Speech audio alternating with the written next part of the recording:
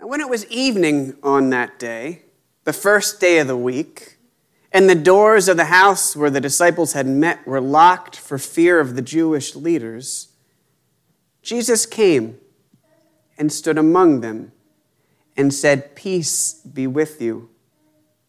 After he said this, he showed them his hands and his side. Then the disciples rejoiced when they saw the Lord. Jesus said to them again, "Peace be with you. As the Father has sent me, so I send you." When he had said this, he breathed on them and said to them, "Receive the Holy Spirit. If you forgive the sins of any, they are forgiven them. If you retain the sins of any, they are retained." But Thomas, who was called the twin, one of the 12, was not with them when Jesus came. So the other disciples told him, "We have seen the Lord." But he said to them, "Unless I see the marks of the nails in his hands, and put my finger in the mark of the nails, and my hand in his side, I will not believe." A week later, the disciples were again in the house, and Thomas was with them. Although the doors were shut, Jesus came and stood among them and said, "Peace be with you." Then he said to Thomas, "Put your finger here and see my hands. Reach out your hand and put it in my side. Do not doubt, but believe." Thomas answered him, "My Lord and my God." Jesus said to him, "Have you believed because you have seen me? Blessed are those who have not seen and yet have come to believe." Now Jesus did many other signs in the presence of the disciples, which are not written in this book, but these are written so that you may come to believe that Jesus is the Messiah, the Son of God, and that through believing you may have life in his name. None of us want to be defined by our worst moments. And yet, that's exactly what we do to other people so often. In fact, we even do it with people from the Bible, like Thomas. We hear this same reading about Thomas every year right after Easter. And it's a weird Sunday. See, right now, pastors are just wrapping up their post-Easter hibernation. Shh. All over the country, they're just starting to go outside again, where most of them end up seeing their shadow and decide they need to rest for at least a few more days. So this Sunday is typically reserved for supply preachers and associate pastors and seminarians. And every year it's the same passage, the story of Thomas. But not just Thomas, right? If I ask you to tell me Thomas's nickname, you know it, don't you? That's right. Doubting Thomas. And I just want to say, I don't think that's fair. I don't know how the nickname started or when Thomas became Doubting Thomas, but it's a bad nickname. And since you didn't get a seminarian this morning, you got me. Now you get to listen to me complain about this for a while. Because it's not fair. We don't know a whole lot about Thomas. But this passage that puts the doubt in Doubting Thomas is not the only place in the Bible where he plays an important role. Earlier in the Gospel of John, when Jesus hears that his friend Lazarus is dying, he decides to go see Lazarus, to raise him from the dead. And this is right after Jesus had made some of the religious leaders so angry that they literally picked up stones to kill him.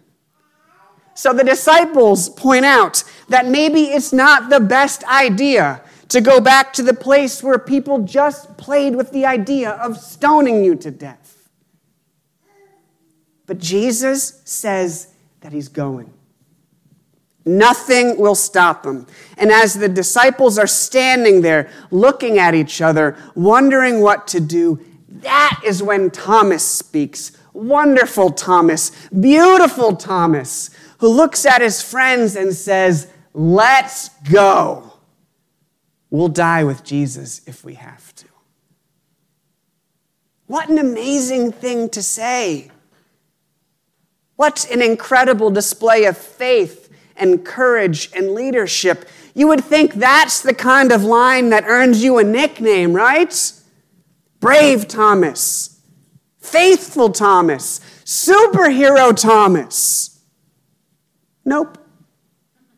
Doubting Thomas. It's not fair. It's not fair because it's not like Thomas was the only one who had doubts about Jesus being raised from the dead. Do you remember Pastor Sarah's sermon last week? The women running back from the tomb, trying to catch their breath, telling the good news that Jesus is alive again. Do you remember the joke she made about how the men just immediately believed the women and accepted their story as true? We know that's not what happened. In the Gospel of Mark, it was Mary Magdalene who came to deliver the good news to the men. And it says, when they heard that Jesus was alive and had been seen by her, they did not believe it. In Luke, a whole group of women go to tell them. And here's what it says. These words seemed to the men like an idle tale, and they did not believe them.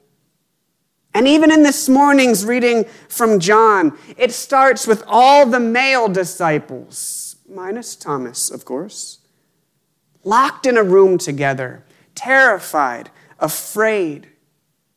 This was after the women had delivered the news, and it's clear the men did not believe what they had been told. They were all full of doubt. None of them really believed it until Jesus appeared and they could see for themselves.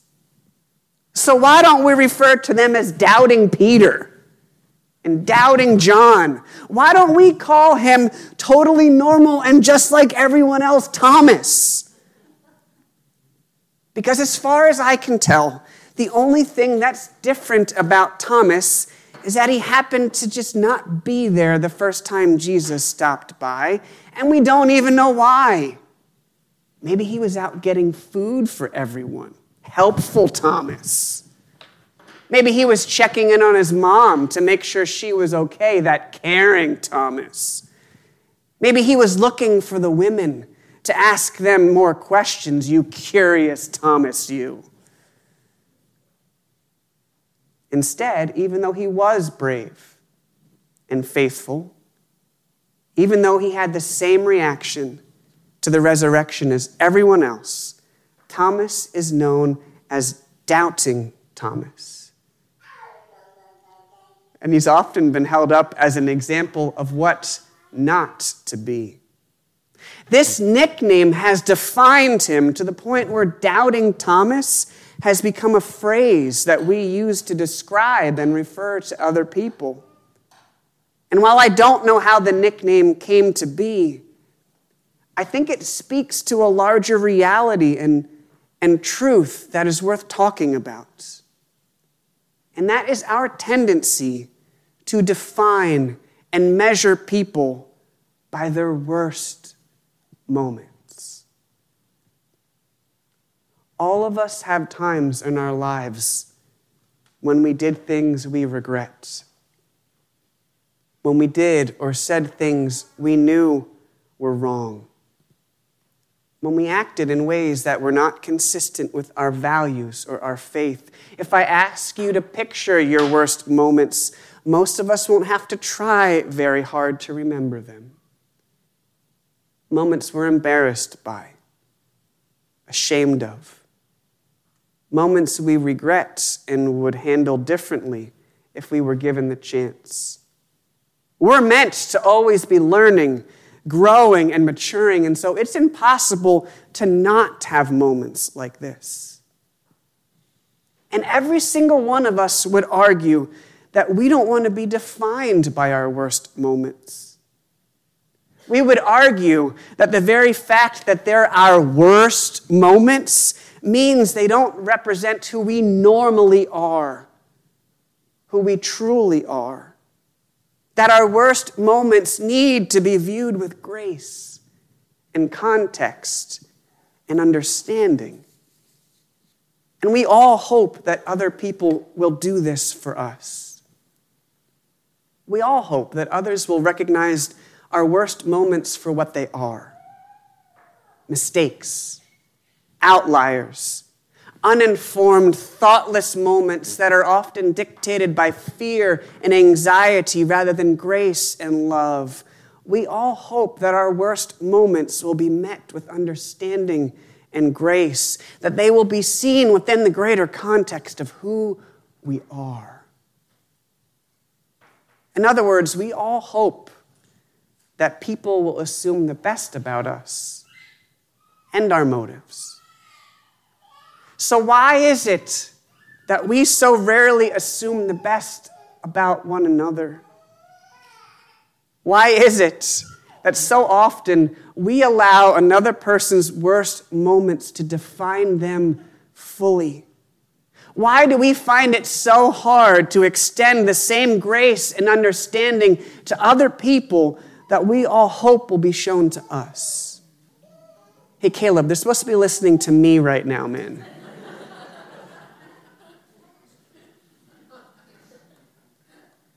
Last week, I said something snarky about a person. I still can't remember what it was, but it was something that assumed the worst about them and their motives. Don't worry, I'm sure it was none of you.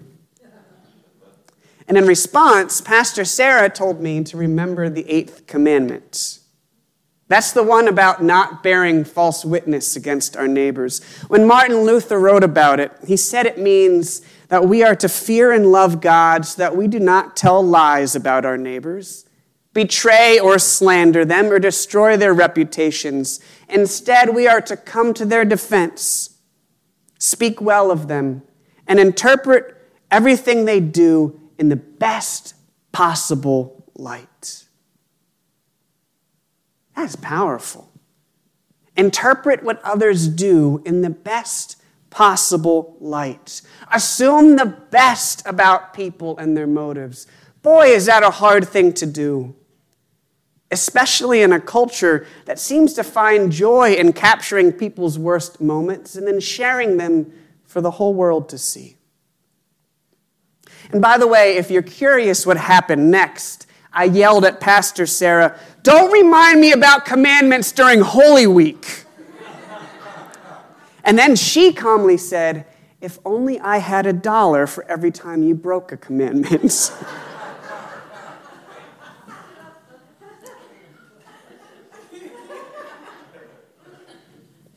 Whatever.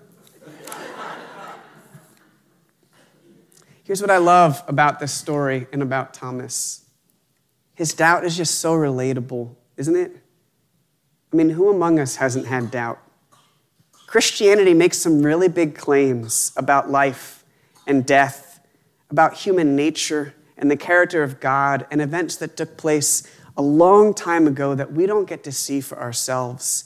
In a world that's so full of confusion and chaos and pain and violence, it's natural and logical and normal to have doubts. If we take faith seriously, we will inevitably end up wrestling with doubt.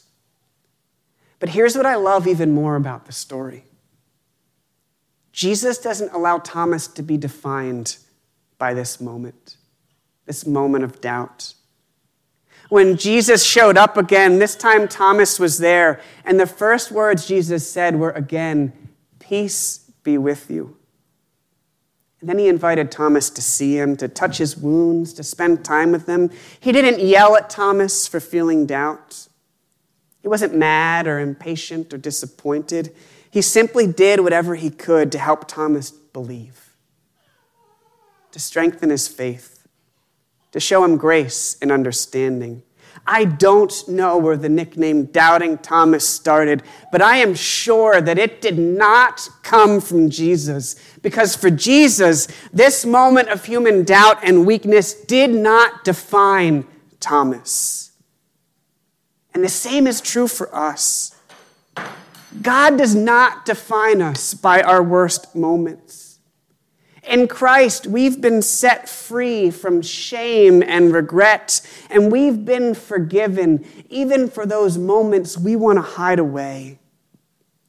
Being set free by Jesus means we don't need to be trapped in the past, held hostage by our mistakes or wrongdoing, that we're not defined by our mistakes, our shortcomings, our regrets, or our worst moments. We are defined by God's love for us.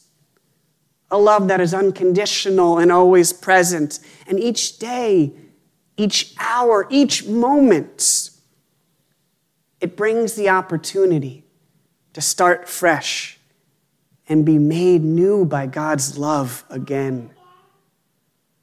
So let's embrace that. And stop defining ourselves by our worst moments. And let's show that same grace to others. And for crying out loud, let's find Thomas a better nickname. Because thanks to Jesus, the one he has just doesn't fit him anymore. Amen.